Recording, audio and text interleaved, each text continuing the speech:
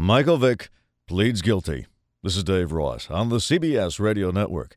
In just 3 months, Falcons quarterback Michael Vick has gone from not doing it to pleading guilty to the dogfighting charges against him. To think, just last May, Clinton Portis of the Washington Redskins was saying, no big deal. I don't know if he was fighting dogs or not, but it's his property, it's his dog. If that's what he want to do, do it. You know, what people do behind closed doors. It's just a cultural thing. I'm from Lawrence, Mississippi, so I know a lot of back roads that got a dog fight if you want to go see it. But now the condemnation is so complete that the St. Paul Saints are unveiling a Michael Vick chew toy. We will be handing out Michael Vick dog chew toys to the first 1,500 fans who enter the gates on our August 21st home game. They were going to use an actual Michael Vick doll, but decided that would be cruel. Our mascot's a pig, so what we've done is we have created a pig chew toy with Vick's name and number on it. And sponsors have deserted him too, because how could someone be so insensitive as to engage in the brutal domination that is dogfighting? Americans want their football players to be nice guys,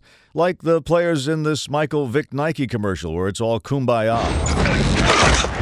You know, a bunch of guys getting together for a friendly game, celebrating life, simple thrill of male bonding.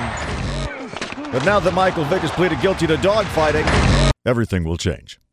Now this is Dave Ross. You can find The Dave Ross Show on the web at daveross.com.